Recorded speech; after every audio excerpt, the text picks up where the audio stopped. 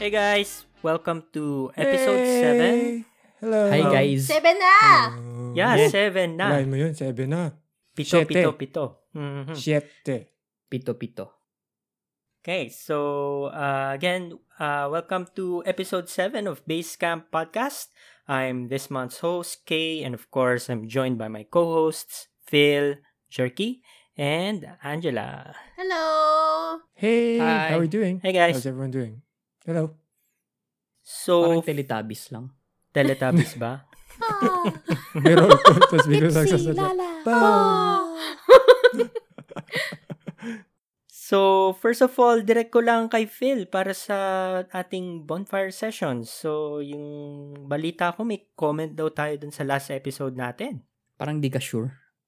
Hindi pa nagbabasa. Ko binasa Balita yung eh. simple. Balita pa. Go So, thanks Kay Abad sa pag-redirect sa akin para sa bonfire sessions. So, again, thank you everyone for our listeners, sa inyong comments, suggestions. So, meron tayong comment from episode 6. Babasahin ko kung ano yung comment na yon. Similar to Jerky, I also only applied to 2 schools. Yung isa, pinilit pa ni Mama. I picked 2 Ay, kilala ko to. quota Go. courses sa UP Diliman for my first and second choices. Kaya can relate ako sa living on the edge university application process. I also think big factor yung immigration sa career choice, especially for teenagers moving here. Depende pa kung saang Canadian province ka malilipat. Very interesting yung part na yun, sinabi niya. I Mhm. think kung sa Toronto, nag-migrate ang family namin, baka siguro communications pa rin ang field of choice ko. Oh. Ang ganda ng insight niya ha, na may may geographic location for the course. Yeah, may impact siya. Kasi Mm-mm. especially sa atin, di ba, iba-iba yung specialty, not specialty, kumbaga kung ano yung focus per location. So if you go to the Rockies, medyo, saan ba sila, oil industry. So medyo trades na side. Engineering. Toronto and Vancouver, I think more of finance. Tsaka Sa kung bagay, mag-artista yeah. ka, punta ka na Vancouver. Oo. Or Toronto. Kailangan ba talaga doon? Yeah. Oh, kasi di ba Kasi sa Vancouver? Hollywood. Yeah, Hollywood of the North, Something. yeah. Although Toronto yung sinasabi nila na Hollywood of the North, pero I think mas madami yung nag-film sa Vancouver. Mas mainit dun eh. Yeah. Malamig dito. Sa bagay, mas maganda. Anyway. So yeah, thank you very much. So episode 6, so just a reminder, episode 6 natin is about the career episode. So again, thank you very much Thank for you. your comment and Thank thank you you, very thank much you. for listening. We appreciate it very Thank much. you. So back to you, Kay. Yeah, for saka the program. FYI dun sa mga comments natin, kung hindi pa kayo nakaka-comment dun sa earlier episodes namin, FYI, pwedeng mag-catch up. So, kahit comment from episode 1, babasahin namin sa episode 10. Oo. That's Pag true. nakuha namin, That is papost very namin. true. Yeah. Oo. Okay. So, yeah. So, as I mentioned, yung episode natin today is personal finance. Now, I understand na medyo broad yung topic na to. So, we'll try to narrow it down to 4 subtopics. So, savings and retirement, spending, budgeting, and investing. So, tutok lang namin yung aming personal experiences, how we do things, but keep in mind na, again, depende sa life stage mo, depende sa financial situation mo.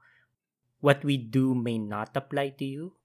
And if you want tips, don't get it from us, get it from your financial advisor kasi hindi ka namin kilala. Tama. So, yun, Correct. disclaimer lang.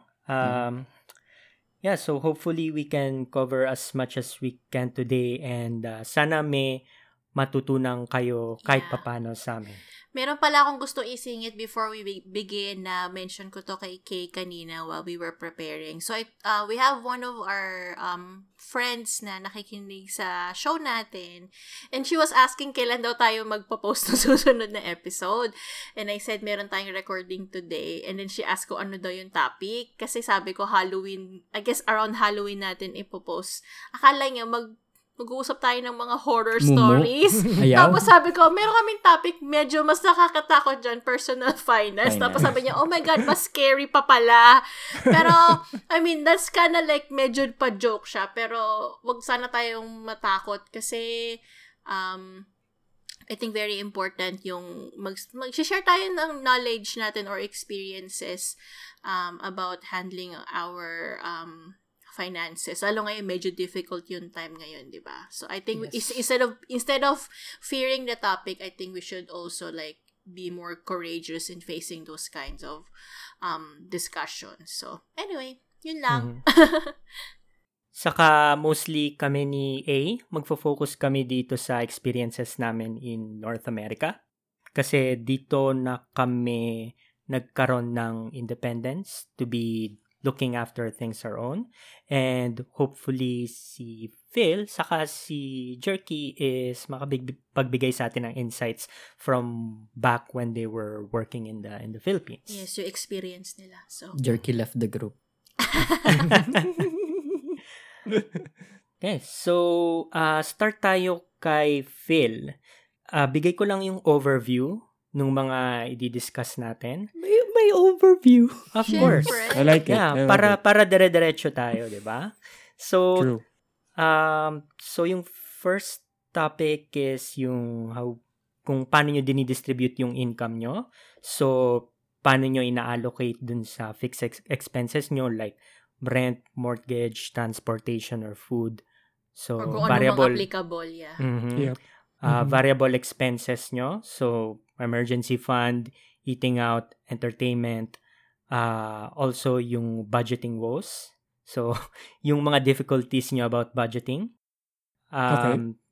Second is yung mga big ticket items like yung bahay, kotse, kung bakit ayaw mong i-consider. Or kung kino-consider mo siya. Yeah.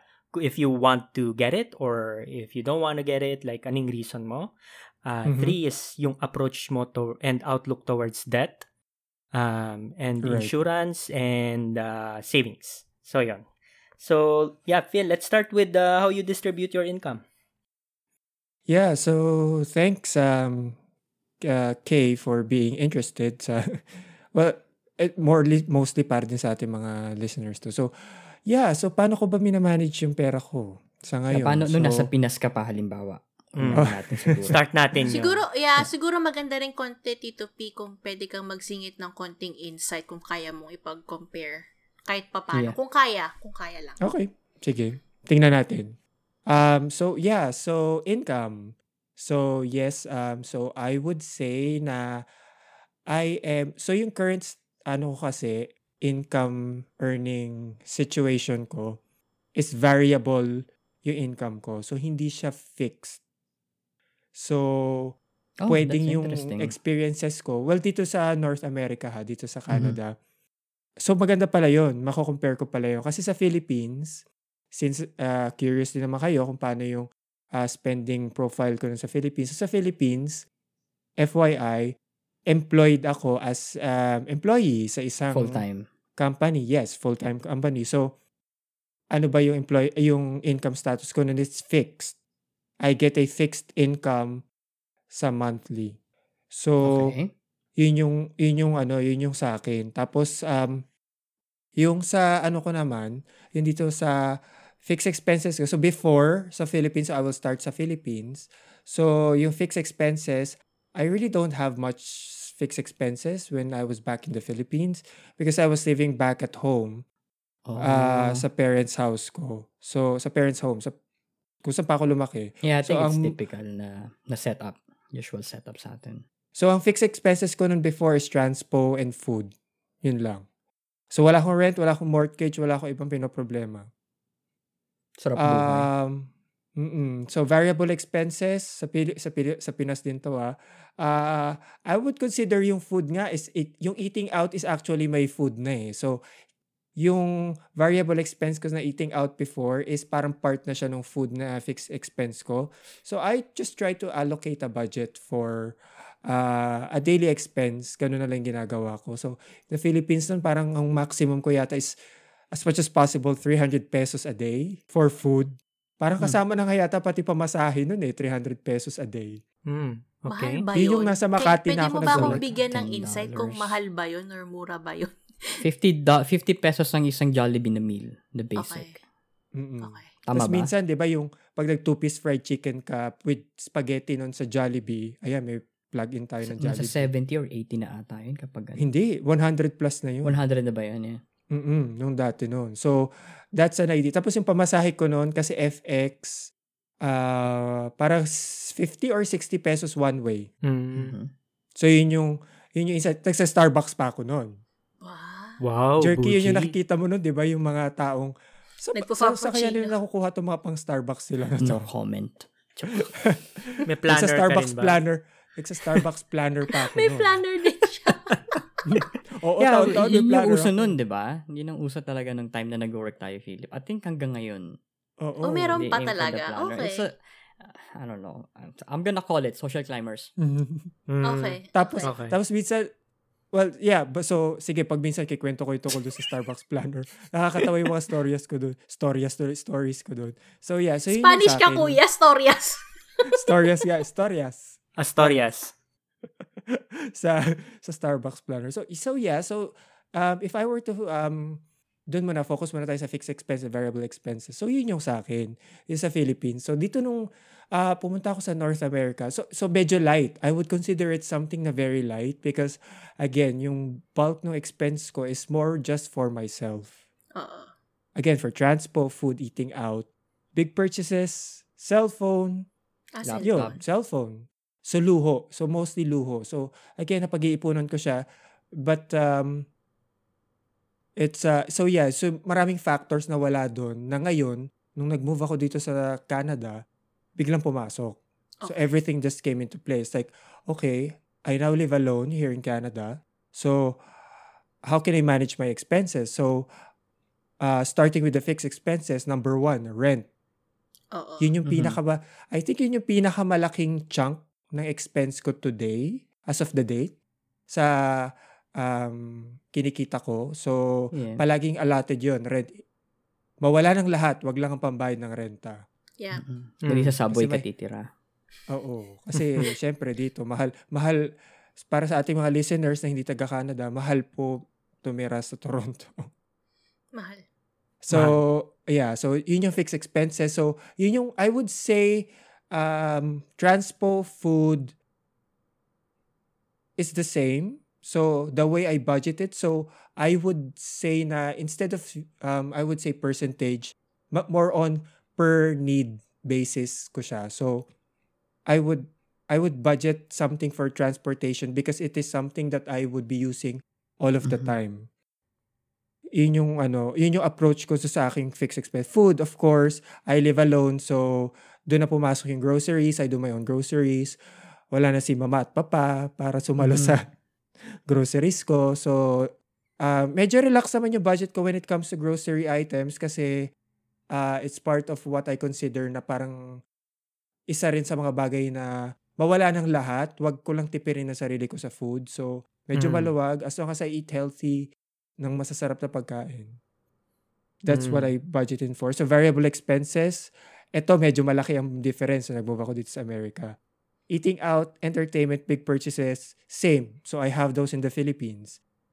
Dito sa North America, emergency fund, number 1. Yan ang dating wala ako. Ngayon, meron ako emergency fund dito sa Canada. Conscious decision ba yon na nag-plan ka or parang, mabuti nang may keep something for the rainy day kind of thing? Kasi current setup ko ngayon is self-employed ang status ko. So, di ba na-mention ko nga a while ago, ang income ko is highly variable depending on the amount Project. of The time hours that I that you work. Yeah. Yeah, na how many hours that I work. That I log in. So, pwede siyang mataas, pwede siyang mababa. So, naisip ko yung sa emergency fund, I would rather have something na kahit papano, mawalan man ako ng trabaho, wag naman sana, ng source of income. Sabihin ko na lang, source of income. Wag naman sana sa ngayon, please, wag muna. Wag mo na ngayong Hmm. COVID. Wag mo na wag ever. Sana wag naman ever kasi gusto ko naman may source of income. Gusto ko lang na meron akong peace of mind. So, Tama. to Yeah. answer your question there, Angela, so more of a peace of mind decision siya Okay. na magkaroon ka ng emergency fund. So, And, singit lang ako actually, sorry. Dun sa Sige, okay lang. emergency fund mo, meron bang event na nag-trigger na nung nangyari yun, naisip mo na Set parang, aside. shit, I need the emergency fund? Or I think parang naisip niya lang na setup niya dahil sa setup niya siguro. I don't know.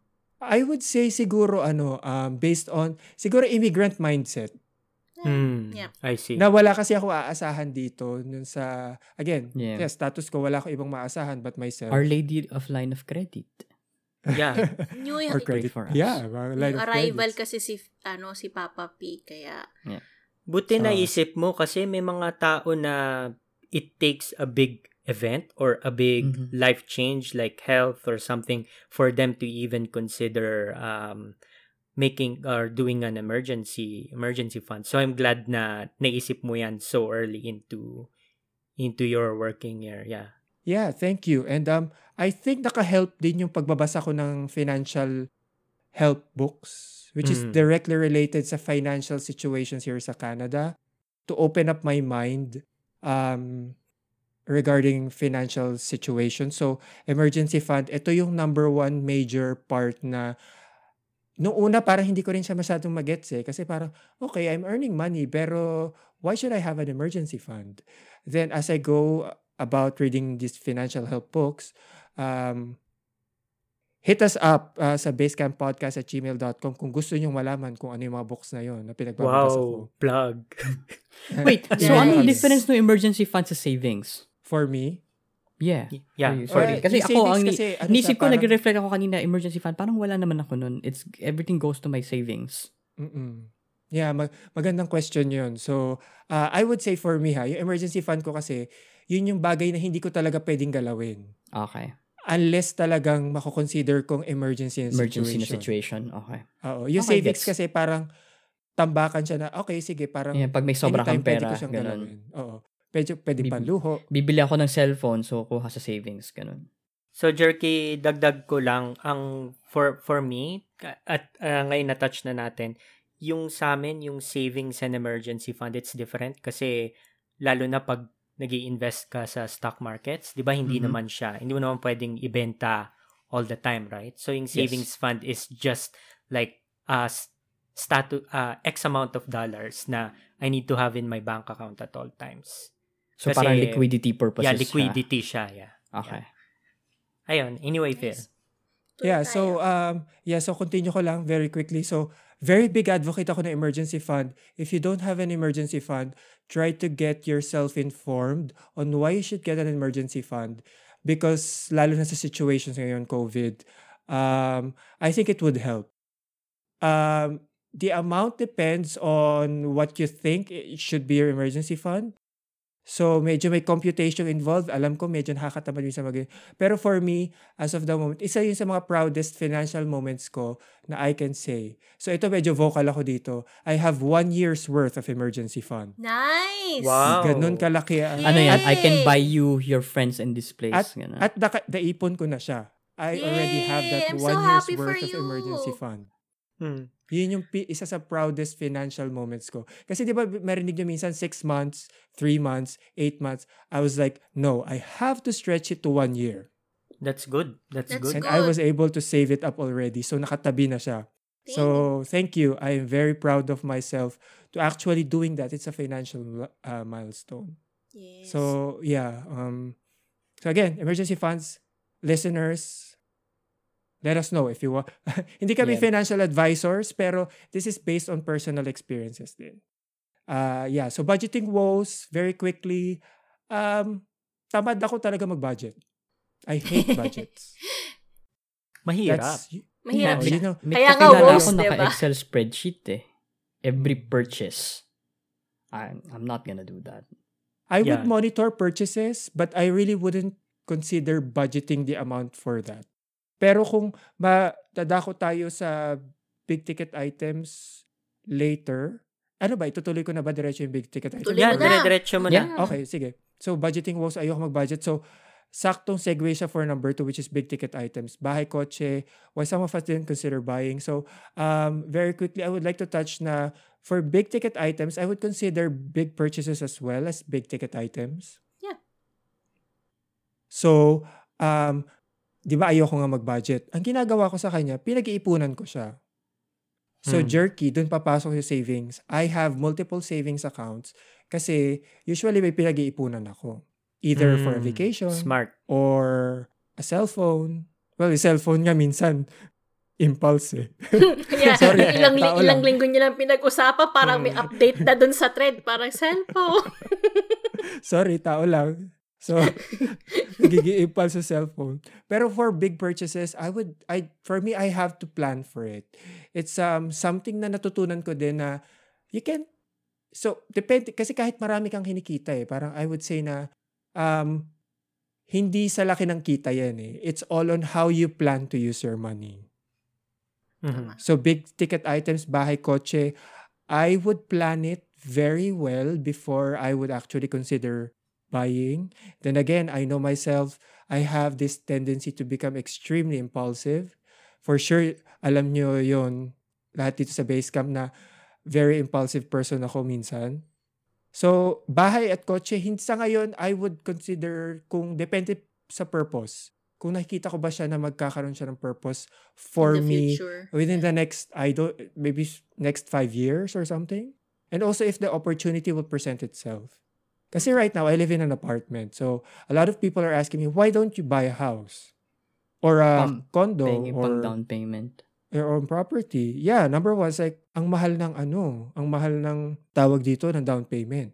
Number 2, I was like, kailangan ko ba talaga? Kunyari, bahay. Iba, hindi, wag kang bumili ng condo, bahay. It's like, sige, ikaw maglinis ng bahay ko. Yeah. Yeah. Kung Ikaw- mag-shovel yeah. kapag winter. Ikaw mag-shovel ng I snow think dyan. i-mention Sige. din namin ni Kay yan later, pero like, madali kasing mag-suggest, no, na parang, bili ka, ganyan. Pero kasi, we all need to remember, iba-iba yung circumstances din kasi ng mga Yeah. tao. Yeah. And yeah, so depending din sa... And your priorities. Exactly. Yeah. Kung sa ngayon hindi mo talaga priority magkabahay or siyempre ayaw mo pang yung tipong talagang kasi bahay matatali ka sa bahay ng at Totoo. least what? Matagal ang bayad eh. Matagal ang Hindi bayad. lang, ng bahay. pati yung mga, ngari, pag may nasira, papaayos mo, di ba? Mm. Magtatawag ka ng Yeah. skills person, yung mga, hindi mo basa-basa pwedeng Gastos kalikutin yung lahat yung mga electricity stuff or yung mga plumbing stuff, kailangan mo magtawag na may bayad din yun. Madaming expenses din na nakaakibat, kumbaga. Yeah. Oo. So, part na rin siya ng planning na parang handa ka ba na Oo. maglabas ng ganitong pera. Example, kung nasira yung roof mo, it's like, kasi yung iba kasi iniisip nila, hindi, ano lang naman yan, yung monthly mortgage lang yung babayaran mo. Yeah. No. Sakto. No. Eksakto. Yeah. No, Ang may dami kang maintenance babayaran. ka na. So, I mean, again, for me, if the situation would present itself and I think it's something that I would need, tsaka ko siya bibilin. Kotse, same explanation. I don't think I need a car right now. I need a personal vehicle right now because I have Ganda public ng location transport. niya eh. Oo. I have public transport. And so far, COVID naman. So, work from home. Sa pa yun. So, actually, naisip ko yun eh. May pinagtanungan akong isang friend dati. Sabi ko, bibili ba ako ng kotse? And she's like, no. Kung sa situation mo ngayon, I was like, no, it's not worth it. Even if you can pay for it, sabi niya sa akin, no, just allocate your money somewhere more valuable than a car right now. Sabi niya, Kasi maybe never in the future. nag-appreciate ang car. Yeah. Yeah. Tapos bibili ka pa ng parking. I was like, no. It's like parking is Magbisikleta ka na lang, katulad ng dalawa dyan. yung mga Maglakad bikers ka. natin. Ang gawin mo na lang, yung bisikleta mo, kasing Lagyan mahal mo na lang ng sidecar. kotse. Diba? Ano yung lumilipad? Lumilipad ba yan? May time warp ba yan? No, carbon fiber. Yeah. Oo nga, no? Kasing presyo na ng kotse yun. Oo. So, yeah. So, I mean, right now, I would consider maybe buying them in the future. But yun yung mga naglalaro sa isip ko right now kung ano yung say ko regarding sa big ticket items. Ano ba yung big ticket items na pwede kong i-consider sa buhay ko ngayon? Tingnan mo, ako, bayad kotse lang. Hindi ko pa rin alam yung iba. Jowa. Marriage. Jowa. Jowa. Jowa. Marriage. Big ticket. Yung jowang yan, Saka na lang. oo, tsaka na lang. Kailangan hanaping jowa yung gagastos sa'yo, hindi kasama sa budget ng outgoing mo. Dapat Yeah. ikaw ang iba-budget. Budget nila. So, pwede ba Yun yun ang dito sa yun ang sa goals. malapit na neighborhood? Di ba yung Mm. neighborhood dito sa akin, mayayaman na mga Pwede. tao dito. Yeah. Pero ganda bahay dun sa isang sikat na landmark dito sa Toronto. Mhm. Oo. Doon na maghahanap mo. Pero yun, as in, marriage, yes. I don't know. Wala pa ako sa point na yun to consider marriage. Okay. So, yeah. So, that's my mindset when it comes to big ticket items. So, based on need, and if I really would need it, I would plan for it. It's not something na I would do very impulsively. It needs to be planned. Yeah. So, and I don't have plans of having a family in the Anytime next soon. 5 years. So, eto pala yung sasabihin ko din sa ating listeners, yung mindset ko kasi single ako. Kaya ganito ako mag-isip. Kasi baka may mag-react na, kasi paano naman kami? May jowa, may anak, it's like, Problema may pet. yun na yun. Mhm. Sawa mo naman, hindi. Kaya nga, di ba, you're gonna speak based from your Yeah, experience, from di ba? Kung may experience, makuha sila I'm na just experience feeling- kay Phil, I think Yeah. na pwede nilang i-apply whether single sila or they're living with someone or they have a family, then you have to kind of like pick and select and then make your own path, kumbaga. Mm-mm. So, Yeah. sungit talaga. Puyat eh, ganun. It's okay. Yeah, it's Mhm. alright.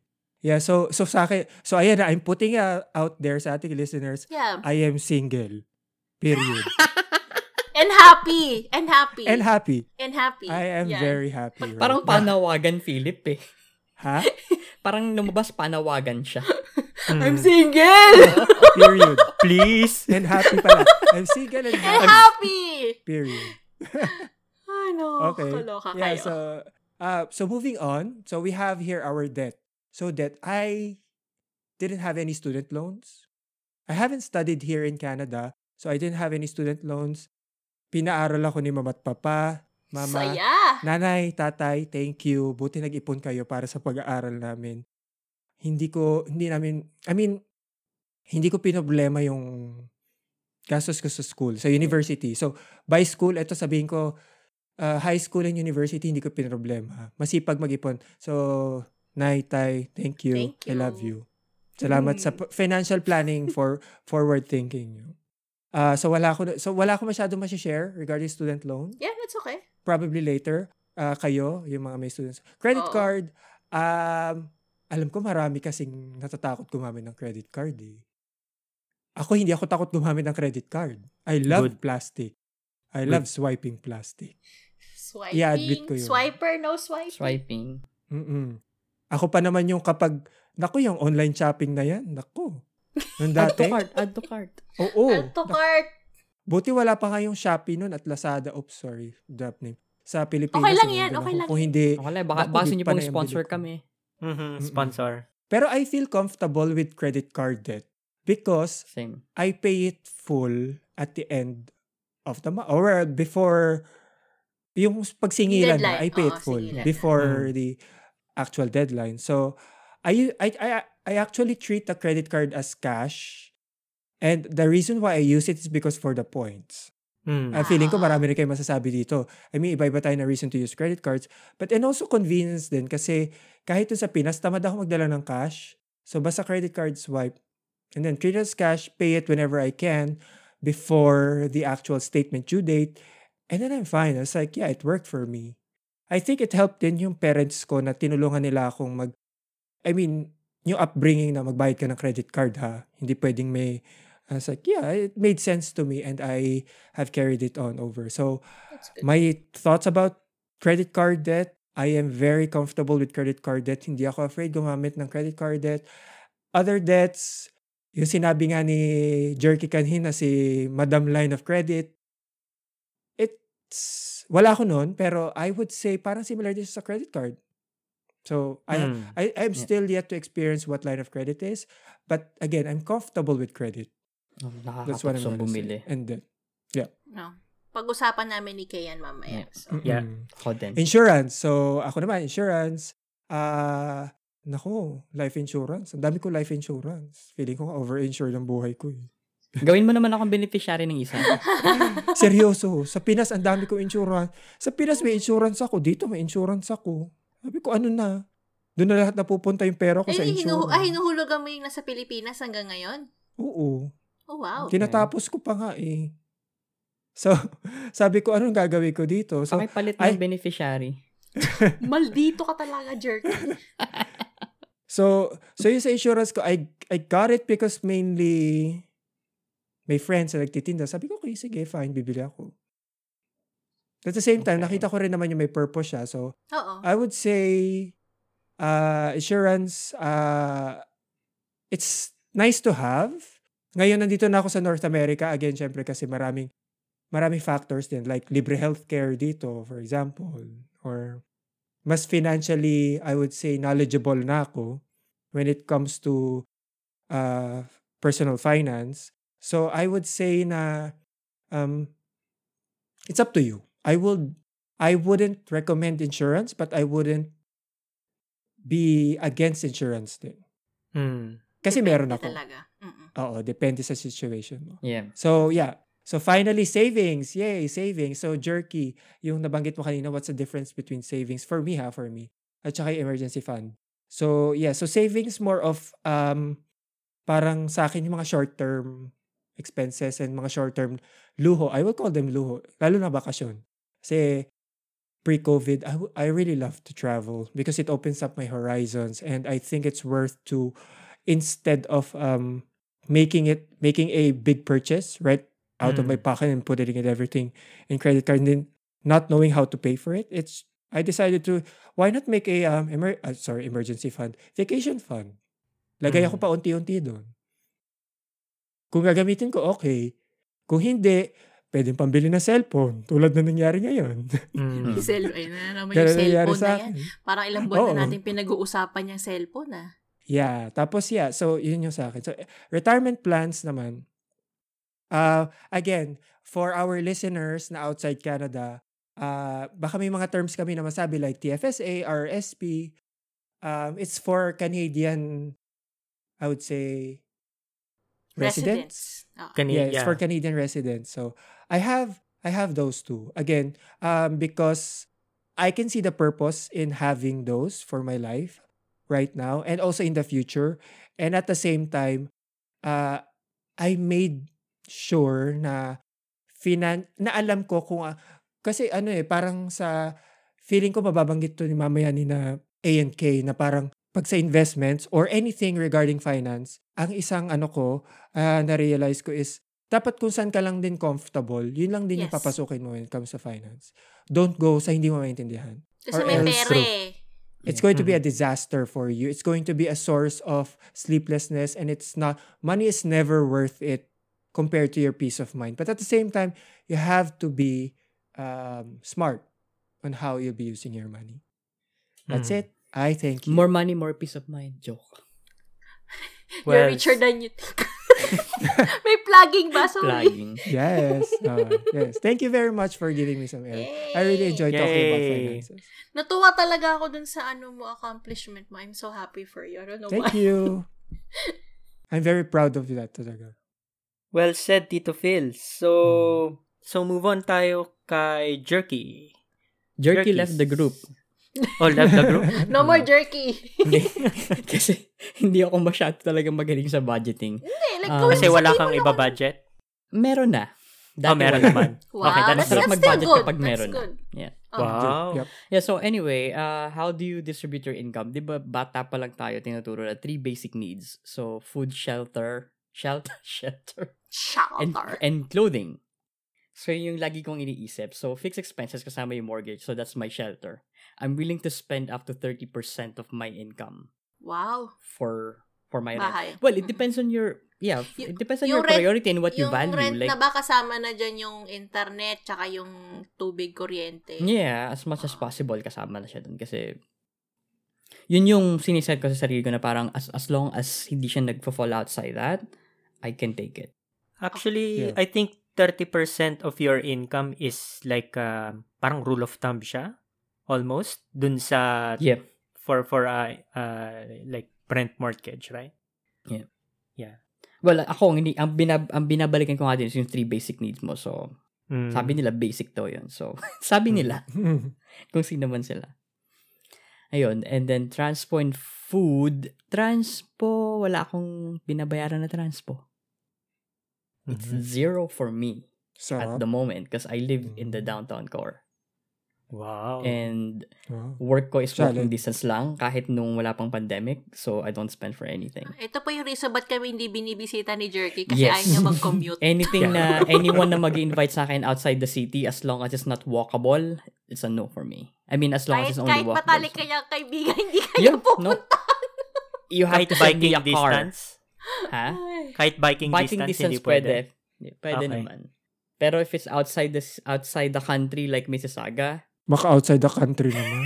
Mhm. you have to send me a car. So, lucky ako dun sa transpo. Well, ang offset naman niya is yung mortgage ko. Ay, sorry, yung rent ko. Kasi Mahal. medyo Medyo mahal. mahal. Yeah. Food, hindi rin ako nagtitipid sa pagkain. Never akong nagtipid sa pagkain. Mm. Na minsan lumalampas na siya. Sa reasonable na amount. Madalas, actually. Variable expenses, emergency fund, ito, I've heard about it, but to be honest, wala akong emergency fund.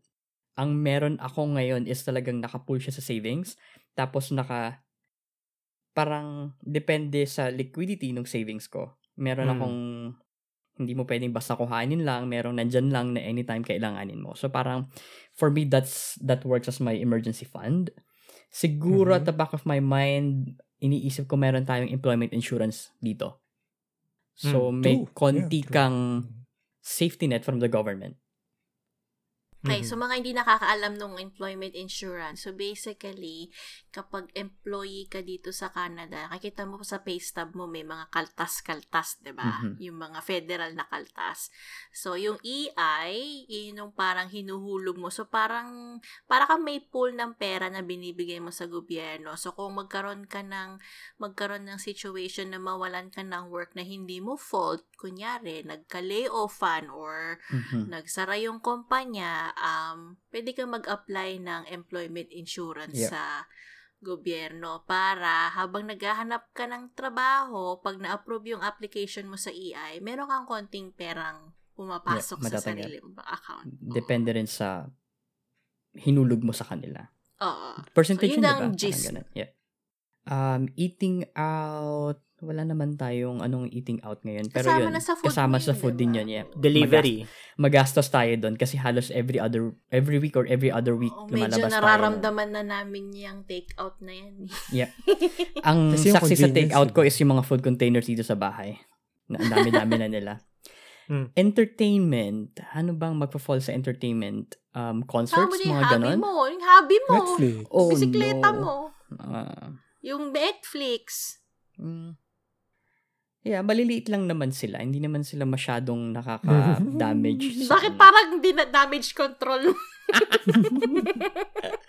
Pinapaganda lang pakinggan. Big purchases, ako hindi. Ito yung comparison ko kay Philip. Ako, kuripot ako eh. Big purchases as much as possible kung kaya ko siyang i-defer or distribute in over a period of time, let's say cellphone, if I can amortize it in a year or 2 years, gagawin ko yun. Parang yung lintik mong ref. 5 taon. I got my ref for free from Tito Buds. Hi, Tito Buds. Wow. Yeah, Special I mention, fridge. Tito B. Hello. I think yung kanya kasi is more kung kaya niyang makuha ng libre or like Yeah, like mabawa. zero interest. Kasi Oo. to me, let's say, may cellphone ka na worth $1,000 and then pupunta ka sa isang company na mag-offer sa'yo, like, but you have to be careful sa fine print, di ba? Or yung mga hidden agenda nila. True. Pero usually, nakikita ko ang agenda lang nila is to keep you in their books. Para lang ma-maintain ka nila as a customer. Maintain They're willing. customer. Yep. Kasi I did it more than once and I'm happy. Like, I'm paying about $20 a month for my cellphone na akin na siya after 2 years. And then, kasi nga, hindi naman sa wala, ayoko maglabas ng isang malakihan.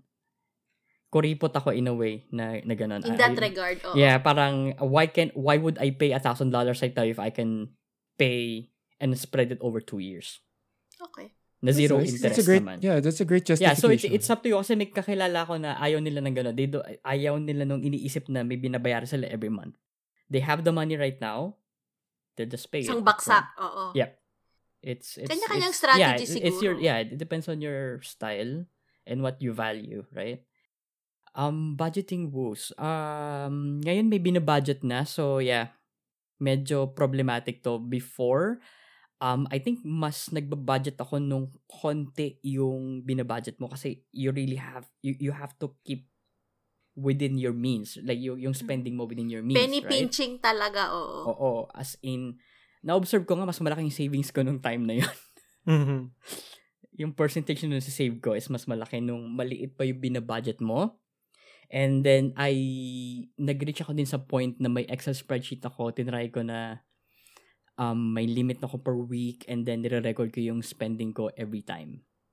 Mm-mm. And Okay. then, hanggang sa naburyo na ako, parang, basta ganito na lang gagawin ko na parang bulk na lang siya. Let's say, I'll have $200 for groceries in a week. Yun na yun. Hindi ko na i-account for per item or per receipt. Mm. Mhm. Kasi may mga kakilala ako na gumagawa talaga nun. And it works for them. So good for them. Yeah. But for me, it's not really for me. Parang it's a task in itself na Yeah. maghapon ko siyang gagawin, no? I'd rather spend it on something else. Budgeting boost, may mga panira dyan. Yung mga nangungutang. Oh my God, yes. Very briefly, like, you don't have to, like, delve sa personal, like, pero, like, how does it feel? Like, or how do you manage it? Well, ito yung sinabi sa akin, may nagsabi sa akin, tsaka yung ate ko, hindi yung turo niya sa akin na pag magpapautang ka, wag mo nang i-expect na babalik. So, whatever amount na ilalabas mo, ilagay mo na yung loob mo na yun na yun. Wala nang babalik sa'yo. Totoo. Always have that Yeah, mindset. kasi para hindi na din sumama yung loob mo. And then, yun na yung naging rule ko every time na may mangungutang na. Pero wag kayong mangungutang sa akin, utang na loob. Mm. Hihindian ko talaga kayo. Mm-mm.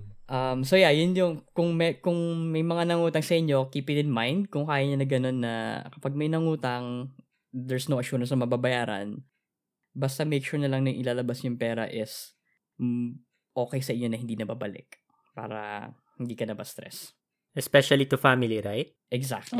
Yeah. Oo.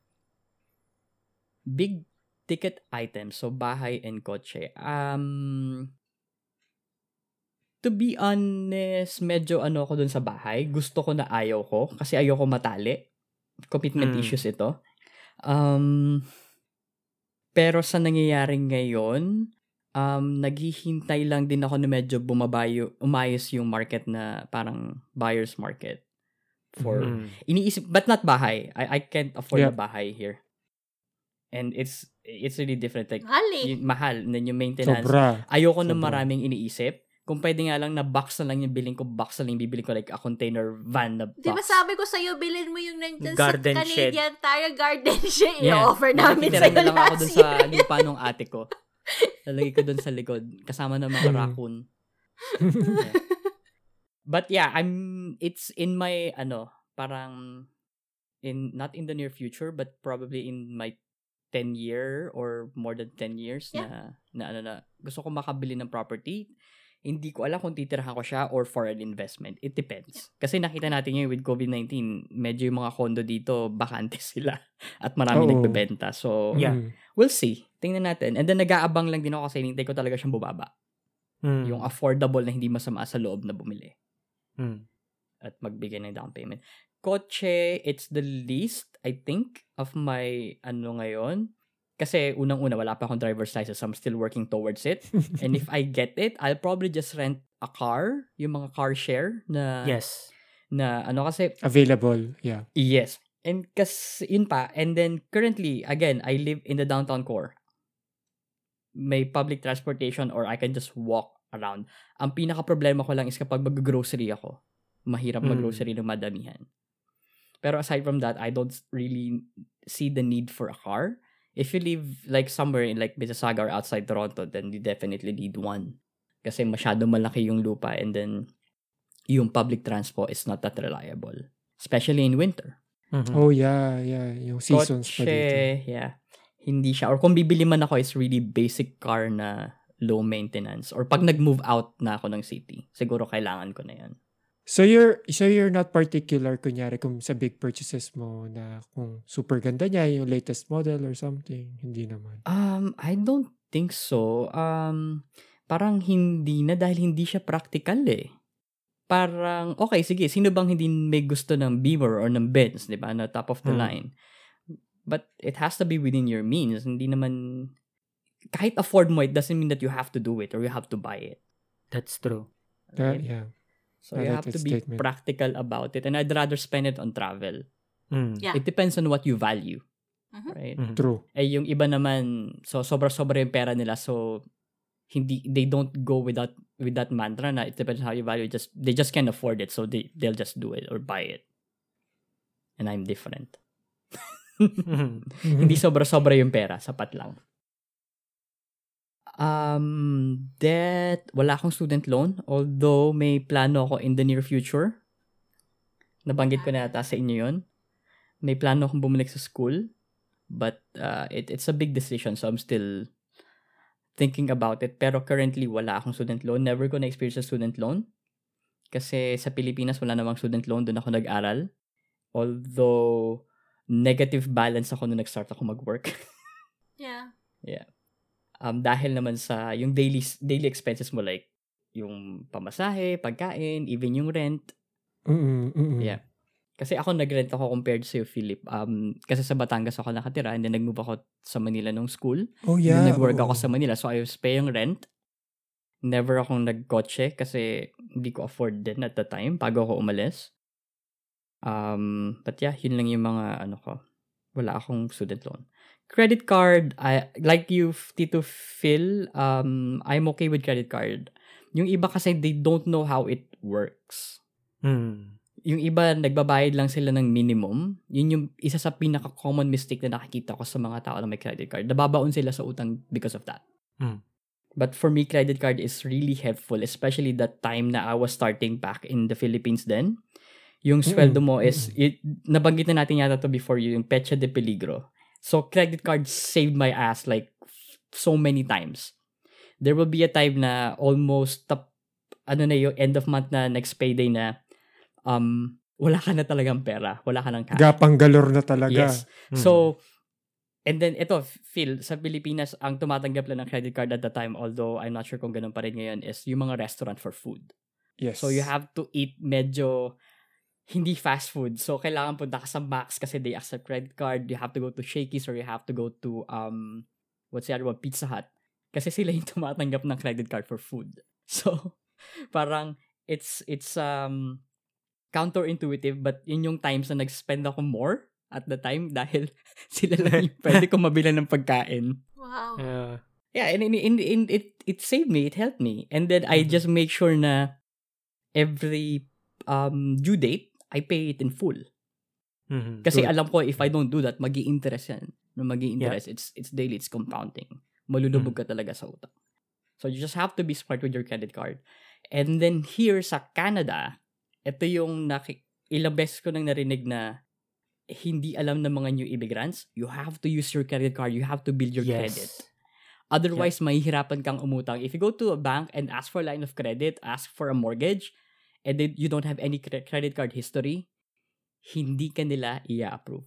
Hindi ka napapautang. I know yung mindset na takot ka sa utang, lalo na sa bago kang in a foreign country, kadarating mo lang. But here, you have to use your credit card. You have to take the risk. And it's, hindi, kasi yung iba inisip nila, iisipin ng mga financial institution, I'm using cash. So, madami akong pera. No. They have to know your history. You have to know how you spend. Kasi wala silang proof kung kaya mo magbayad o Exactly. hindi. So, kung cash ka lang palagi, walang record. Walang record. Kumbaga. Yeah. So, yun. Kaya ako, credit card lahat, and then, kapag kaya ko na siyang pag naalala ko siya na bayaran, same day, babayaran ko na siya. Ililipat ko na kagad into the transfer. Pag hindi naman, which is madalas na nangyari, is hintayin ko na mag-due date, and then I'll pay it in full. And, nabanggit ko kanina, line of credit, really helpful. Our Lady of Line of Credit, pray for us. Pray for us. When I was starting here in Canada, sobrang tight ng budget, sobrang tight ng pera, and then line of credit saved me. Kasi it has a lower interest rate compared to your credit card. Half so may yata, times di ba? na, Half yung credit card interest? it depends on More your than rate half. then. Oh, And then the way it works is simple interest for your line of credit compared to compounding na paano ba ano yun in layman's term. Basta kasi 'di ba kapag sa credit card is interest na ininterestan and then patong-patong na siya and then yung rate mo is ano ba siya parang daily na compounding parang ganun. Sa credit card, you pay interest dun sa interest na nakapatong na dun sa credit card mo, while sa line of credit, yung interest is based dun lang sa utang mo. Sa balance mo. Yeah, so credit card is interest on interest basically. So mas malaki. And yung rates are really Low. Mataas sa credit card. Yeah. Lower yung line of credit. Parang let's say 20% ka per month for credit card? 20% annual per month? Annual lang. Annual na interest 20%. rate na yun. Yeah. And then sa line of credit, you can get kapag maganda talaga yung record mo, you can get as 6%. 2%. Kapag may property ka, usually 2%. May nakikita ako na 2%. Pwede mo i-consider yung T2P para lang meron kang extra record kumbaga other than your credit card. Pag secured line of credit, mababa. Kasi pag hindi mo nabayaran, pwede nilang kunin yung pera dun sa bahay mo. Pag unsecured, usually naglalaro siya between, again, depende sa credit rating mo, anywhere from 6 to 10%, I think. Yeah. Yeah, and then go ahead, sorry. Yeah, that's it. Yeah, so kung credit card and line of credit, yun isa sa ginawa ko nun is I took money out of my line of credit and I paid my credit card in full. Yes. Kasi mas maliit yung interest ng isa. Very good. Okay. Yun. So, sana may natutunan kayo doon, lalo sa mga bagong dating or pupunta pa lang dito. But it takes, you have to build your credit to get a good rate of line of credit. Yun din yung kasi parang it goes hand in hand eh. Hindi ka pwedeng basta pumunta lang sa bangko na I want to open a line of credit. Hindi ka nila bibigyan na wala kang credit history. It doesn't work here. It doesn't work that way here sa ating mga listeners. Yeah. Just in case you're interested. Yeah. Yes. Insurance, meron akong life insurance outside work. Pero kasi sa work ko naman covered ngayon yung insurance ko. I'm actually thinking of parang stop ko na yung isang insurance ko. Kinuha ko yung insurance na yun the time na I got here to Canada and I got my first job. Yung sister ko, insist niya, sabi niya, kuha ka ng kahit life insurance lang para kung may mangyari sa hindi na kita problema. Which makes sense, yeah. Totoo nga naman. Medyo agree ako. And I was like, okay, yeah, ayoko din maging problema sa ibang tao, so I'm paying this much every month para dun sa life insurance na yon. And then, nalimutan ko na siyang tanggalin kasi ngayon, medyo okay na yung work, meron kang same insurance na coverage sa work, and then parang doble na siya ngayon. Siguro, iibahin ko na lang or totally stop ko na siya. I'll think about it. And then, mostly ng insurance ko is part ng benefits ko as a full-time employee ng company. Yep. So, okay naman siya. It depends din kasi may premium ka na binabayaran. Depende sa select mo na coverage that you want.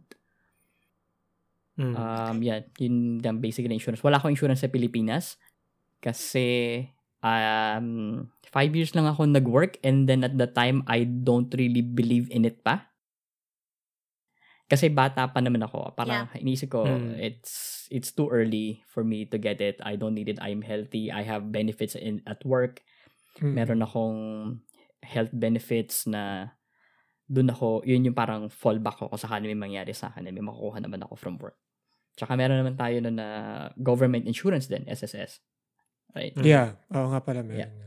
So, yun. Again, bata pa ako noon, hindi pa ako. Kasi ngayon, naiintindihan ko na siya and I actually work for an insurance company.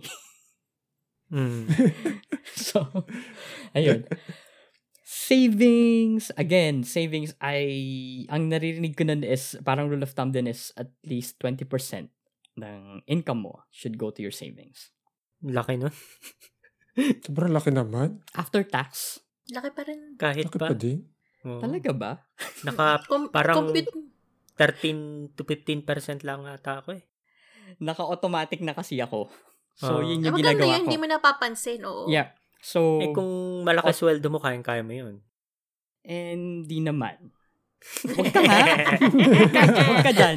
So, Knowingly 20%, laughing. I make sure na pumupunta siya sa savings. Yung savings meaning meron akong iba-ibang account na nasa TFSA ko siya, RRSP. Right? So, halo-halo siya. Na savings Good. siya. And then yung natitira, I think yun yung lumalabas sa emergency fund ko. Pero more on, bike fund. Bike fun. So, anytime na may Yes, excess bike pa fun. ako, lalo na, ngayon, di ba, kasi, babanggitin ko ba? May time, di ba sa atin, yung employment insurance mo at some point, tapos na siya. So, hindi mo siya. So, ano yun? So, bale, depende sa income mo, may percentage na siniset yung government each year ng deduction ng EI or contribution mo sa EI. Pag na-max out mo na yun na yung contribution mo for the year. Yun. So, ayun, yun nangyayari. Kapag na-max out ko siya, doon ako sa mga luho na napupunta. Kasi may Usually. extra, di ba? Yes. Parang ito, pag nakita mo Na sa parang, pay stub mo, Uy, wow. sobra. Uy, oo. Parang, nagkamali ba sila ng compute? Yun yung unang tingin ko dati eh. Tapos automatic yun. Ganun pala siya.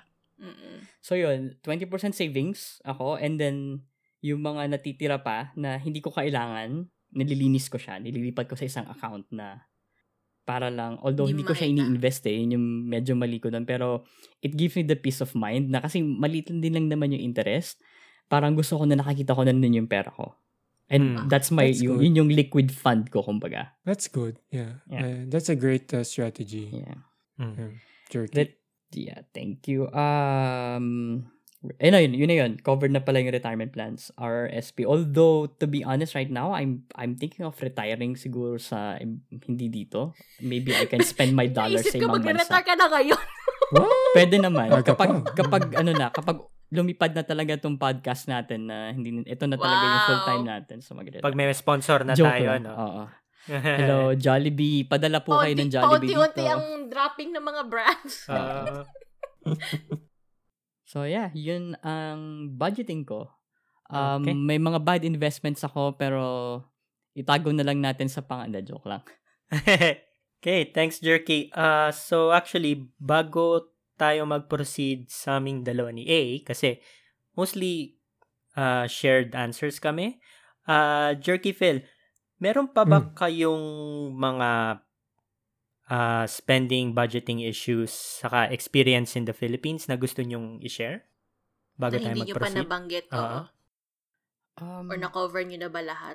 Siguro yung lang, medyo overwhelming dito sa Canada. In a way na, let's say, taxes mo sa Pilipinas, the employer, they do it for you. They remit it to BIR, and then they file your tax return for you.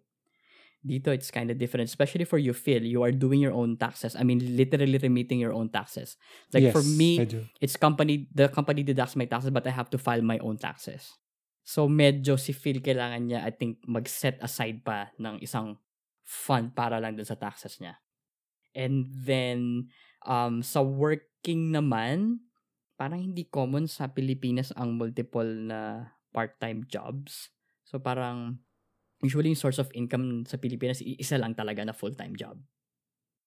Or maybe sa ko lang yun. Sa working environment ko lang noong time na yun.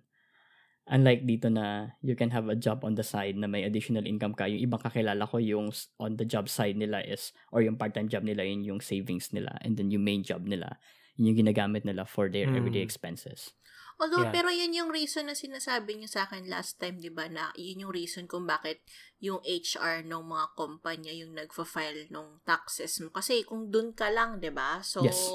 Edi, isa lang yung source ng income tsaka ng deductions. Dito, it makes sense na ikaw yung mag-submit ng lahat kasi hindi naman alam ng gobyerno until mag-submit ka kung ilan yung source of income mo. Yeah. So, okay, so Phil, may dadagdag ka pa? Sa akin, lang, parang more on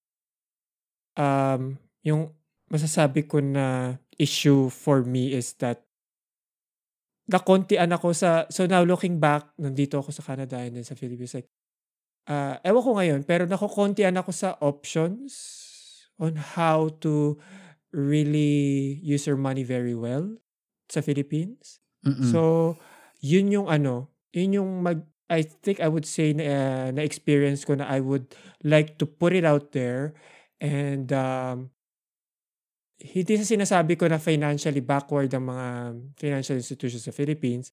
They're very good actually on what they're doing. But at the same time, maybe they should put out more options for people to explore. Kasi, yun nga, dito meron palang ganito. Hindi ko alam. No, sa Philippines. I would have never thought about it.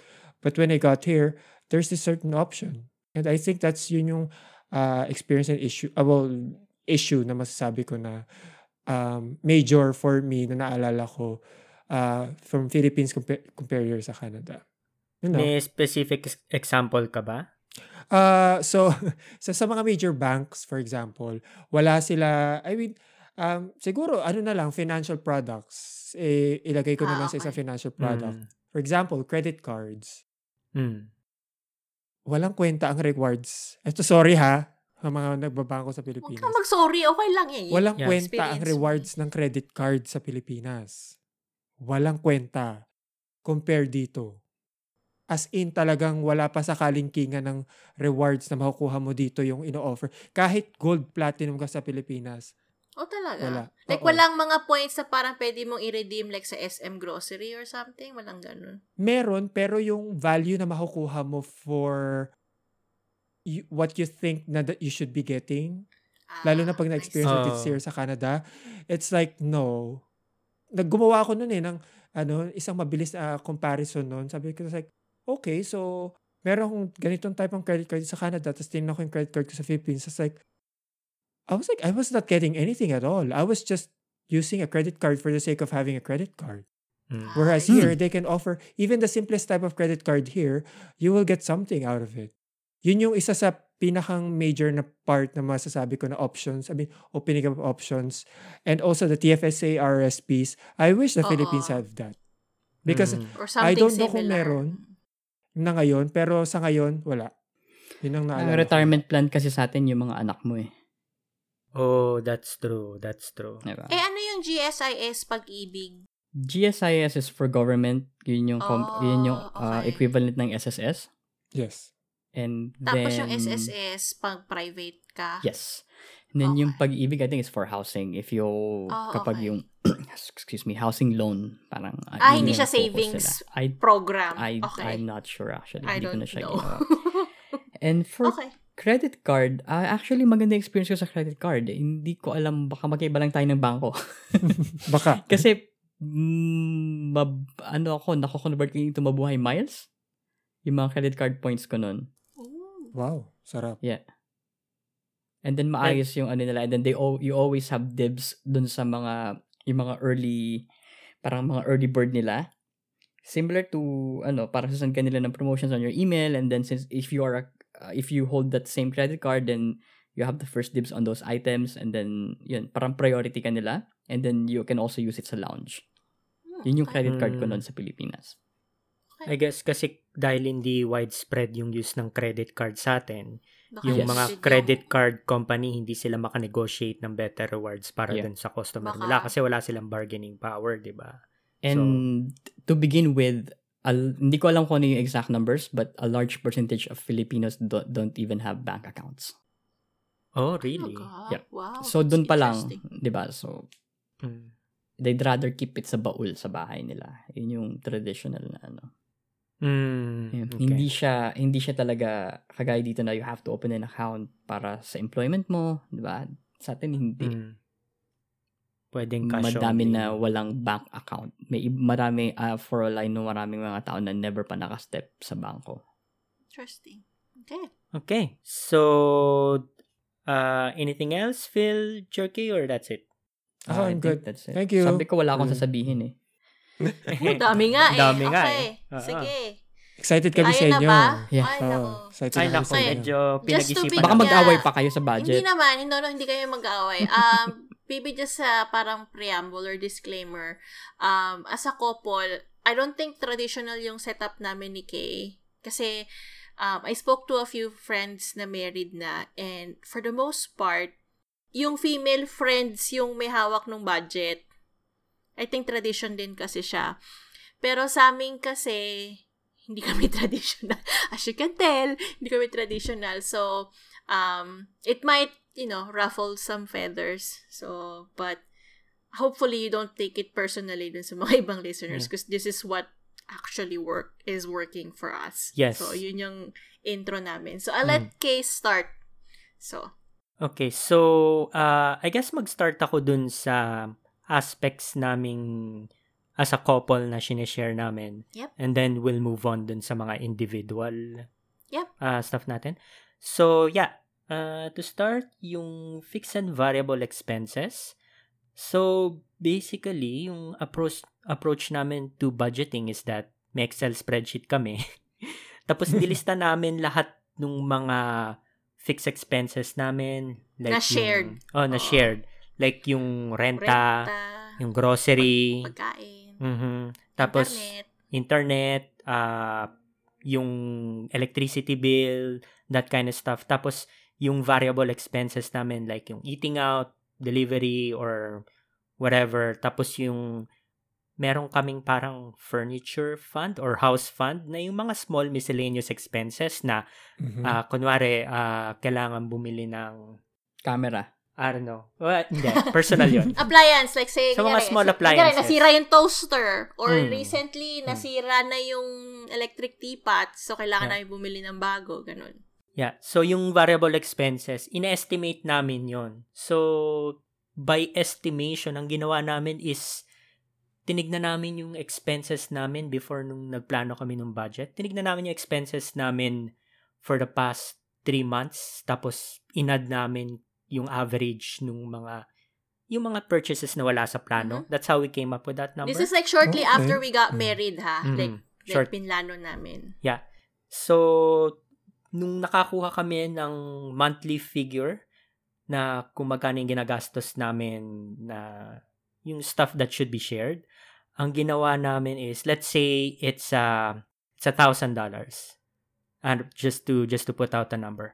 Tapos ang ginawa namin, kinuha ko yung income ni A, kinuha ko yung income ko, kinumbine namin, so yun yung household income namin. And then, kinuha namin yung proportion ng income namin. So, kunwari, ako, I make 60% ng household income, and then A makes 40% ng household income. So, which logically means that I should be paying 60% ng shared expenses, and she should be paying 40% ng expenses. So, that's how we keep it fair. So, wala kaming nag-iisipan na parang, I'm paying more rent than you even though I make less. Parang, medyo revolutionary yung... Ayaw namin ng ganon. Yeah. May pinagkwentuhan ako niyan and sinabi nilang sobrang equality-driven daw yung budget namin. But it makes sense. Kaya, Yeah. Yeah. So 60%, 40%. So, dun sa $1,000, 600 sa akin, 400 kay... Example lang yan. Example lang yan. Actual na, no? Example lang. So, ang ginagawa namin, every time na papasok yung pay dun sa bank accounts namin, for me, yung $600 naka-automatic deposit na dun sa joint bank account namin. So, we each have our own individual bank accounts, pero at a certain set day, magsasend ako ng 600 dun sa joint account. Si A, magsasend siya ng 400 dun sa joint account. Tapos lahat ng shared expenses namin, dumanggagaling sa joint account na yun. So, we don't even have to think about it. Like, nangyayari na lang siya bigla. Tapos, kapag nakaka-experience kami ng increase sa sweldo, we usually look at kung magkano yung potential na net namin with the updated income, and then nire-recalculate namin. Yeah, nire-recalculate, or we just like estimate na parang, this is potentially what I can add dun sa budget or something. Tapos, ganun siya. Tapos usually pag kumakain tayo sa labas, 'di ba, na medyo fancy na wala sa budget, ang ginagawa namin is ini-split namin. Tapos hanggang ngayon nagsi-split pa kami ng nung pre-COVID, I guess. Date night namin is hati. Hati kami palagi. Kasi what we're thinking is that my finances will affect my wife's finances. So if I keep paying for stuff, mabaon ako sa utang, problema rin ng asawa ko eh. So, Although from time True. to time, feeling ko mas galante ako ng konti sa food KK. Kasi from time to time, pag gusto kong kumain, gusto kong kumain ng something, isipin ko, I was thinking initially, I'll just pay for it na pera ko, 'di ba? Pero isipin ko, ay hindi, mag-share ako ng food KK. So eventually, minsan nadadamay siya, nalilibre ko siya ng food. Pero madalang yon. Pero like, in terms of like food, medyo mas, I think, mas galante ako ng konti sa kanya.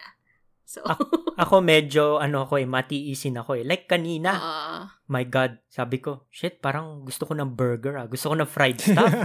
Tapos tinanong ko sarili ko, Tapos tinanong ko sarili ko, ba't ko gusto ng burger? Maraming pagkain sa bahay. Baka stressed ako. Stress lang ako. Pinilit na lang na ma-stress. Pinilit although ko. hanggang naglalakad kami, sinasabi niya talaga, alam mo, gusto ko talaga ng burger. Tapos sabi ko, nakauwi na tayo. Uber Eats. Pero okay lang. Ayoko magbayad ng delivery. Yun nga, Actually, kasi nandun na kami sa harap ng store eh. Naglalakad. Nasa harap kami ng Five Guys kanina. Anyway, moving along. Ayun, so, budgeting woes is ang hindi naman pinaka-ayaw. May hobby kami. Yeah.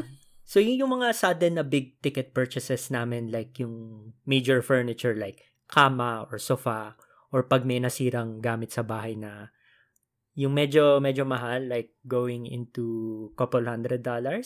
Or may kailangan ng palta, like say for example, yung unan. Medyo nag-i-invest na ako sa unan. So, medyo malaki siya. So, yung mga ganong stuff na wala sa budget, sa line of credit namin kinukuha. Tapos, may line of credit Excel spreadsheet din kami. So, kunyari, ako uutang ako sa line of credit. Kailangan may entry doon. Parang, this date, kumuha ako ng $500. Tapos, kunyari, si A, kumuha siya ng $300 for some course that school. So, naka-allocate yun dun sa spreadsheet. Tapos, para natatrack namin kung magkano yung inuutang namin dun sa line of credit. At tapos, saka kung kailan binayaran. Yeah. Tapos, every month din nagbabayad kami ng set amount. Kunyari ako, nagbabayad ako ng $150 every month dun sa line of credit. So, automatic yun. Yun ang, I guess, kung may takeaway kayo dito sa pinagsasasabi ko is automate everything. Automatic deposit, automatic withdrawal. Yeah, I really like banking here in Canada, to be quite honest. Medyo siguro relate dun sa comment ni Phil earlier, but the services helps you achieve kung ano mang financial goals yung meron ka. Madaling gamitin, like ang dami ng yung online banking is actually so helpful. Madaling mag-transfer. Kung gusto mong lokohin yung sarili mo para hindi mo makita yung secret bank account mo, you can also do this. Pero totoo, di ba? Kasi sometimes, meron akong ganun. You don't have to see that. Well, I'll mention about mine later, pero it just, like everything, it makes easier for you to bank. Yes. Which I like overall. So. Okay. So, i-add ko lang din, related dun sa sinabi kanina ni Jerky, na I think common issue dito sa mga immigrants sa North America is takot nga silang gumamit ng credit card. And emphasize ko na importante talaga yung credit history kasi yun yung nagdedetermine ng eligibility mo to get loans like yung mortgage, car loans, line of credit. So, it's good na kung mag-migrate ka dito sa North America, first thing you should do is get a credit card and build your credit history. Just remember to pay it off every month. Yeah. Treat it like cash. Yeah. And, big ticket items. So, again, shared items namin ni A. House and car. So, I would say depende to sa life situation mo eh. Kasi kami lang dalawa ni A, and we live like really close to a subway station. So, it doesn't make sense for us to kumuha ng kotse. And doesn't make sense for us to get house kasi again, dalawa lang kami and hindi naman relatively ganun karami yung gamit namin to warrant like a house, right? Ang tip ko sa inyo is kung ayaw nyo magkotse, gawin yung criterion ng ang driving para mamili ng kaibigan. Kasi kung may friend ka marunong mag-drive, like all is good. Yeah. Marunong nga mag-drive, wala namang time. Yung time magagawa na ng paraan yan. Di palitan mo yung friend mo. Yeah. Diba? Ginagawa ko na naghahanap na ako ng bago. Tito Bads, hello. Anyway. Hello, Tito Bads. Anyway, yeah, so, about sa bahay too, dagdag ko lang na may argument na mas makakatipid ka in the long run pag bumili ka ng bahay instead of renting. Pero, I guess, for us, yun na pag-usapan din namin ni A na pareho lang siya more or less Kasi pag may bahay ka, you have to spend on maintenance saka yung mortgage interest. Insurance pa. Insurance pa. Tapos yung mga expenses na yun, hindi mo na mare-recover kasi sasabihin nila, the house is an investment. Like, yung binabayad mo, pag binenta mo, makukuha mo ulit. Well, ang arguments against that is that you're talking like yung bahay is pwede ka mag-withdraw ng Cash. ng $2,000 from your house. No, you can't do that. Pag nilagay mo na yan dyan, if you want to get it back, you need to buy a new house or you need to move.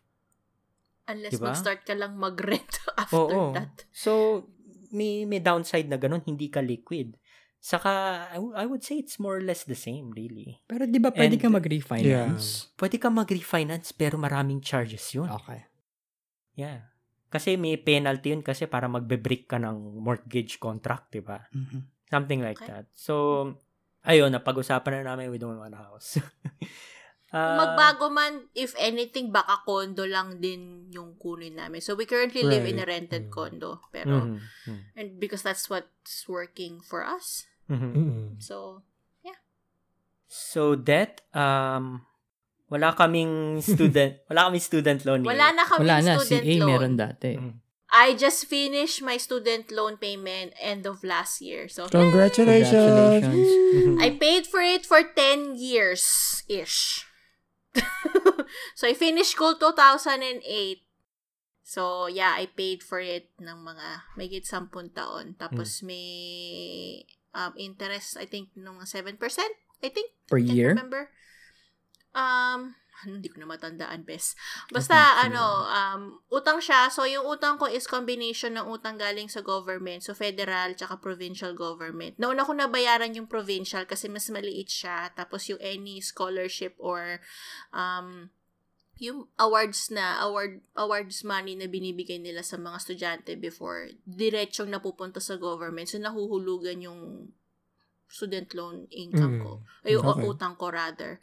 Tapos, before, when I started having a full-time job, kasi initially, pwede mong i-defer yung student loan. Kunyari, nag-aaral ka pa or wala ka pang full-time job, pwede mo siyang i-defer. May 6 months ka ata to defer. Hindi ko alam kung bago na yung rules ngayon. But dinefer ko muna siya kasi nag-aral ako ulit. And then, nung nag-start na ako maghulog, hindi ako monthly maghulog, bi-weekly. So, every 2 weeks. Kasi sweldo ko nun is every 2 weeks. So, para lagi lang nahuhulugan. Hanggang sa'yo, natapos na. Yun ang, natapos na siya last year. Masaya siya. Yeah, that's so great. Yeah. Oo. Ako yung debt ko, may student loan ako pero maliit lang. Kasi sa college lang ako parang 3-year program lang yung kinuha ko. Tapos, ang ginawa ko is, once you get out of school, may 1 year yatang grace period. Yeah, parang deferral, oo. Hindi kayo charge ng interest. I was fortunate enough to get a job right out of college. So, ang ginawa ko, I paid I think half nung loan ko. Nung nasa pa ako, nung nagtatrabaho ako. And then, nilakihan ko talaga. At that time kasi, wala naman ako masyadong expenses kasi I still lived with my parents. So, yun talaga aggressively kong binayaran yung loan na yun. I think I paid it off within 2 years or 3 years. That's kung good. nagtatrabaho. Just a heads up lang din dun sa mga listeners natin. Medyo, I think, mas scary yung student loan situation sa neighboring country namin as opposed dito. Oo, for sure. Pero kung halimbawa dito kayo mag-decide kayo mag-migrate dito sa Great White North, and then you have kids na, or parang kids na close to like university age, utang siya, yes, pero hopefully hindi yun maging deterrent para hindi mag-aral yung mga bata. Because I actually feel good na although inutang ko yung pera sa gobyerno, I actually sent myself to school, kumbaga. So, it's kind of like an accomplishment in itself din na I hardly relied. Parang I think the only time lang na siguro binigyan ako ng pang-tuition ng nanay ko is that kung may isa or dalawang classes ako during the summer, wherein since maliit lang yung tuition, usually hindi ka pa uutangan ng government kung ganong isang klase lang. So, usually maghahati kami ng mom ko, like I'll pay for like yung materials, and then my mom will give me money dun sa tuition. Pero yeah, for the most part, like I basically sent myself to school, and even though like I say na 10 years kong binayaran, I basically earned more than enough of the utang, kumbaga. So for me, it's worth it. Yeah. So, highly recommended. Yeah. Kasi had I not gone to school, I would be making like probably 30 to 40% lang nung current salary level ko ngayon.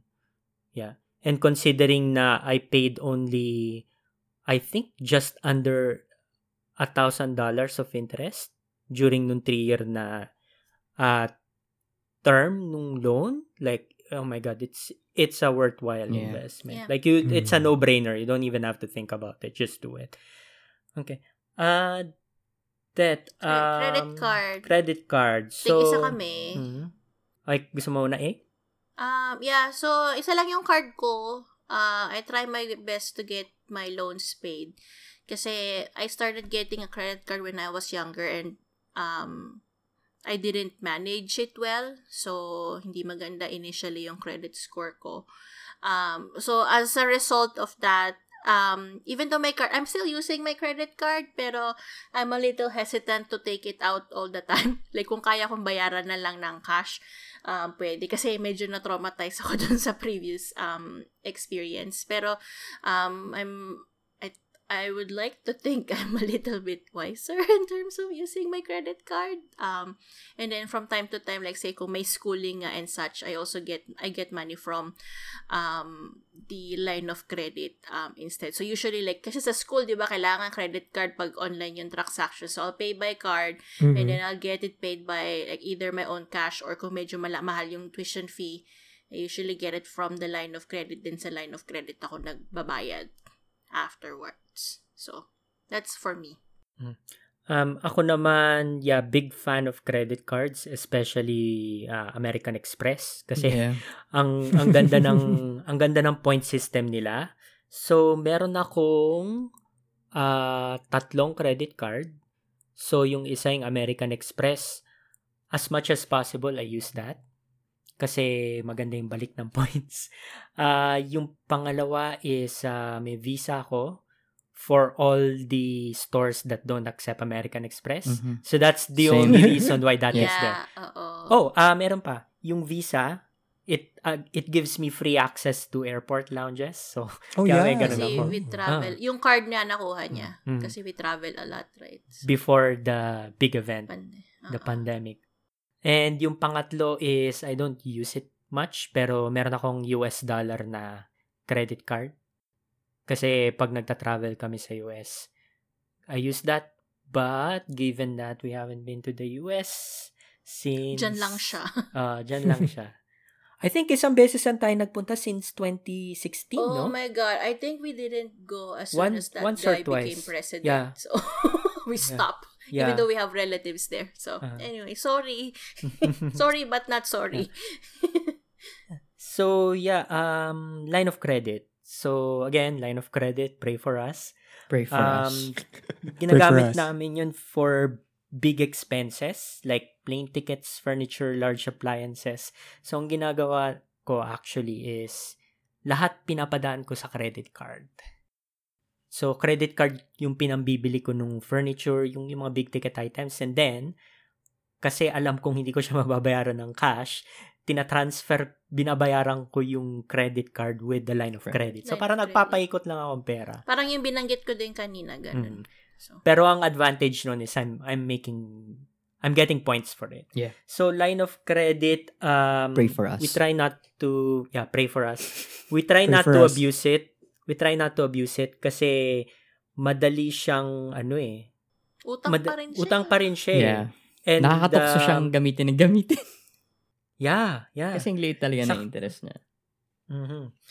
And ang ginagawa namin is every time we get from the line of credit, dapat laging may payment plan na parang, okay, I'm taking, I don't know, let's say $2,000 from the line of credit. How are we gonna pay this back? Or how long are we gonna pay this back? So, yun yung mindset namin, just to ground ourselves na to help us remember na, okay, this is not free money. Like, we At have to saka pay for it. pala like kahit nangyari yung big ticket expense, nangyari furniture nga, even though diniretso namin sa line of credit, yun, hati pa rin kami ni Kay sa pagbabayad. So, say for example, medyo, nung bumili kami ng humidifier, I think, Mhm. so, hinati namin yung presyo ng dehumidifier, tapos although yung full amount na sa line of credit, yung bayaran ng presyo is hati pa rin kami. Yes. So, just to let 300 you know. siya? 300 or 200? So, ang ginawa namin, hati kami. dun sa 150 kami. yung registry nung namin, nung line of credit, tig 150 kaming babayaran Yeah. doon. Yeah. We try to make it equal. Mhm. Insurance. Si Kelvin wala masyadong sasabihin. dyan. Actually, nag-notes ako dito may notes ako tungkol insurance eh. Ang notes ko, it says, I get mine from work. That's it. Same That's with me. Well, I have another one, but Ako, Stop oo. Ako, I'm really proud of my work insurance kasi sobrang high tier nung benefits. group benefits namin. In terms of like premium, isang portion lang nung like short-term disability lang yung premium na binabayaran ko, and it's like less than $20 per payroll. So it's rare. And then I have like maganda yung coverage ko sa gamot and everything. But I actually have a separate life insurance. Like, compared kay ako, may separate ako. Kasi it was advised by my mom. So, when I started working full-time, she was telling me na, hindi na kita covered sa insurance ko. So, you have to, like, get your own. So, I started my life insurance. Siguro mga 2011 ako nag-start nung plan. So, I think I have 25 years to pay for it. Tapos, nag-earn siya ng something. Maliit lang. And I didn't understand it at first. Ngayon ko lang actually start tinignan, and I'm like, what the hell does this mean? Pero, nag-earn siyang konti. So, I'm just paying it every month. Separate siya. So, nasa budget ko siya, kumbaga. So, hinulugan ko lang siya every month. That's it. Para lang an extra peace of mind, I guess. So, that's it. Wala akong masyadong ibang sasabihin tungkol sa insurance, kundi yun lang. Meron ako. Yun na yun. Okay. So, savings? Oo, ito na yung last natin. Ito na savings. medyo pahaba yung episode. Separate tayo. Hindi, it's okay. Separate pa tayo dito, okay? Kasi ako, mabilis lang ako dito. Sige, una ka na. Okay. So, for savings, pero how I handle, so we did mention na separate kami, na meron kami individual bank accounts ni Kate, tapos we have a joint account for like, I guess let's call it family expenses, right? But I also have separate bank accounts on top of that na individual, so I actually split my money in different places. So, meron akong, and I don't necessarily label those bank accounts, katulad ni na may fee at saka ni Tito P at saka ni Jerky. So meron lang akong 3 additional bank account, tapos meron pa akong TFSA. So meron lang akong certain amount of money na lumalabas na lang na ayoko nang pansinin every payroll. So automatic na siyang nagta-transfer, ayokong tignan. However, meron isa sa mga account na yun na parang I kinda nilalaan ko siya for like social events. So social events meaning may nag-birthday. So, kailangang magbigay ng something, or yung mga inaanak pag Pasko, nandun lahat yung gastusin ko. Wala mo ng sa Pasko parang, this year. Yung mga bonus. Hindi naman. Grabe, kawawa naman yung mga bata. Medyo galante ako sa mga inaanak at mga pamangkin ko. Yun lang yung nakalaan. Tapos, Yung ibang bank account, like, nandun na lang siya. Tapos TFSA, I don't wanna look at it. Basta naglalagay akong pera dun. That's it. What I do wanna mention, really quickly din, kasi I think Kay will be more, I think siya yung mas qualified to talk about this, is yung RSP.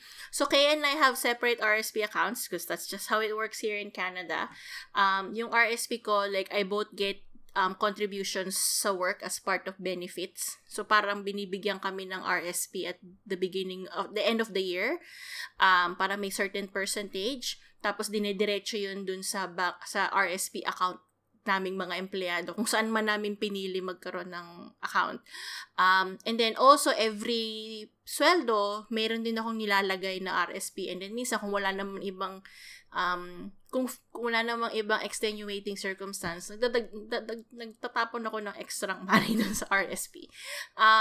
I'm just a firm believer of RSP kasi yung CPP or like yung old age insurance ng gobyerno, I don't think it's enough pag tumanda na kami ni Kay. So, I feel na dapat may RSP for the future. On top of like whatever savings na meron ako. And in addition to that, yung RSP ko medyo involved dun sa investing. So, again, as I mentioned, Kay, I think I'll leave this to Kay kasi wala talaga akong alam about like stocks and whatever. Pero, nag-earn yung stocks ko and then yung earnings, napupunta siya sa RSP. So, para pag nag-60-something ako, nag-retire ako, may pera ako. So, that's it for me. Okay, so for me, savings, I think it's very important na you should do your own research, na you need to take advantage dun sa savings plan ng company mo and any tax-free accounts na ino-offer ng government. For example, yung company ko, nag-o-offer siya ng employee stock purchase program, something like that. So if you give them money, basically, they buy you X amount of dollars dun sa stock ng company mo, and then on top of that, minamatch nila up to, let's say, 5% of your 5% ng contribution mo. So if you think about it, instant return, instant money yun. Kasi pag binigyan mo sila ng $100, binibigyan ka nila kaagad ng $5 na instant. If you think about it, it will add up on the long term. So, explore niyo yung options mo. Talk to people. Talk to your HR department kung may ganun kayo.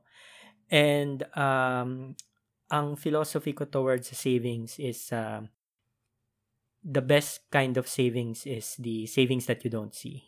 So, again, payroll deductions. If there's a way for you to save without it hitting your bank account, then you should take that option. Kasi ako, actually, over the past, I haven't taken a dollar pay increase during the past 2 or 3 years.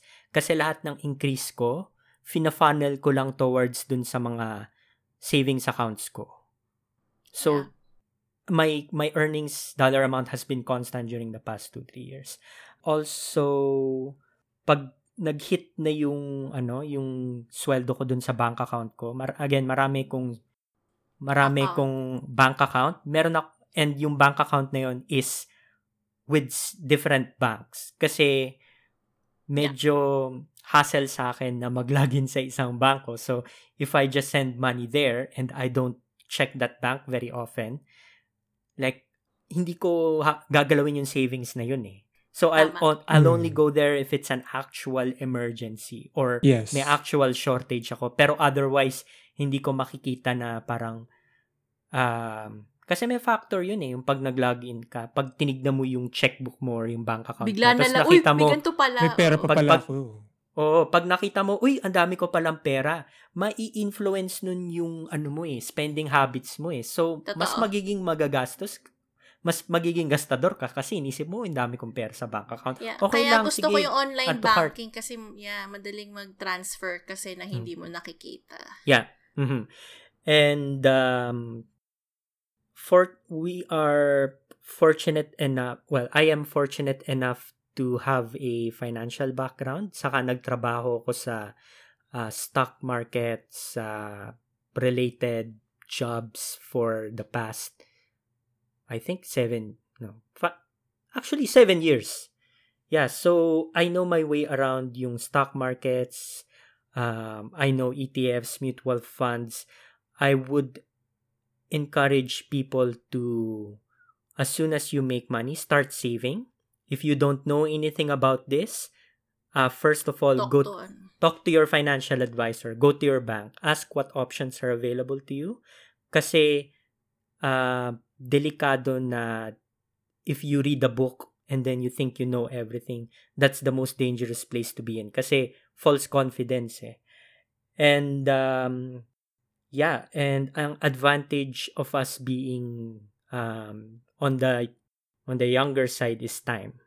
So kahit hindi ganun kalaki yung nilalagay mo dun sa savings account mo, as long as you're putting something in there and yung pera mo nag-earn ng interest, that's very important kasi again yung concept ng compounding interest. If you make interest dun sa interest from last year, eventually lalaki siya Ayun, yun lang. Thank you. Thank you. Mhm. Yeah, ganda ng mga insights nyo. Ang dami ko natutunan May mga natutunan Ako akong din. tips. Lalo na doon sa line of credit Pray for Yeah. us. Pray for us. Yeah. Pray for us. Dami na nating sinasamba. Anyway. Anyway, ayun, medyo napahaba yung ating episode. So, Phil, let's move on to our campfire statements. Meron ba tayo? Yes. Bang meron? Start natin kay Jerky. Parang wala ako this episode. Wala ako maisip. Meron line of Ayun na credit. lang. Pray Our for Lady of us, Credit, diba? Credit. Yeah. Pray for us. Pray for us. Kay, ikaw. Ako, aside from line of credit, pray for us is Pray for us. best way to save is automatic withdrawals. Mhm. If you don't see it, then you don't spend it. Yun lang. Good. Angela? Ako dalawa. Una, I love online banking. Kasi sobrang dali niya talaga. And then, second, medyo similar do sa sinabi ni Kay kanina. But actually, nabanggit to nung mom ko when I called her last week. She was saying na, take advantage nyo yung options, whatever options you have for savings while bata pa. So, either you do stocks or like start saving for TFSA or RSP kasi it will really benefit you in the long run kasi kakampi mo nga yung time. So, That's good. Yep. And so for me, yung campfire statements ko, educate yourself. Mhm. That's the best knowledge best weapon that you can have sa finance world. Educate yourself. and tool din siya, syempre. Tool, yes. Oo. Basta yon. Malalaman nyo, the more that you can educate yourself, the more na magiging empowered kayo about finances. Yes. Thank you. Saya naman. Thank you. Ang saya nitong episode na to. Actually, dagdag ko lang, yung dun sa campfire statements natin, Mhm. when you're taking advice, especially financial advice and medical advice, check mo yung qualifications na nagsasalita. Huwag kayo True. maniniwala sa hearsay. Yes. Yeah. I Ayan, agree. yun lang. Thank Yun lang. you Okay. sa inyong campfire Thank statements. you. Thank you. Yay! Okay, so Jerky, take it away.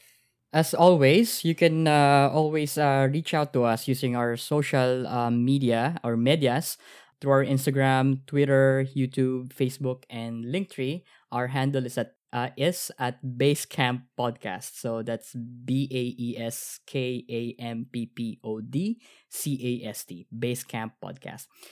Feel free to tag us so we can repost. Just make sure you like, follow, and subscribe to our pages. And if you have any questions na gusto nyo medyo private, yung feedback nyo tsaka yung mga stories nyo, Or mahaba yung or feedback. may nobela kayo na gusto nyo i-share, you can send us an email, basecamppodcast basecamp@gmail.com. We'd love to hear from you, and we're also excited to Oh, announce. yung sponsors namin, you can also contact us at basecamppodcast@gmail.com. We look Please. forward to it. Thanks. Yung Neutrogena po ni Phil, yung package. Jollibee. So, isa pa na bago naman, we are excited to announce. You can also now listen to Basecamp Podcast via Stitcher.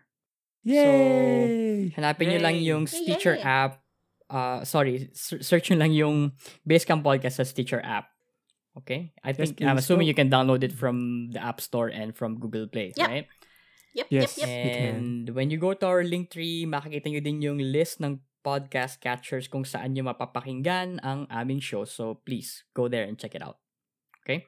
And for our next episode, we have to re-record the missing back-to-school episode. We had some technical difficulties last time, so we had to do it again. Ito ata yung Halloween episode natin kasi Mumu Yeah. nawala. Lost episode. Ginost na tayo. Nag-ghost. Yeah. So, for the second installment of our Nostalgia mini-series, we will talk about first day highs and our youthful memories about our first week back to school. And abangan nyo yan. Okay? Again, on behalf of everyone, thank you for joining us. And we'll see you in the next episode. Bye! Bye, guys! Thank you, Had a great bye! time talaga, guys. Thank you very much. If you hear this, Happy Halloween! Happy Yeah. Halloween! Happy Oh, Halloween. Yeah, Happy right. Halloween! Yes! Enjoy the candy. Happy Halloween. Ta, Happy ta, ta. Halloween! And the merry boys to you. Yeah. Okay, bye.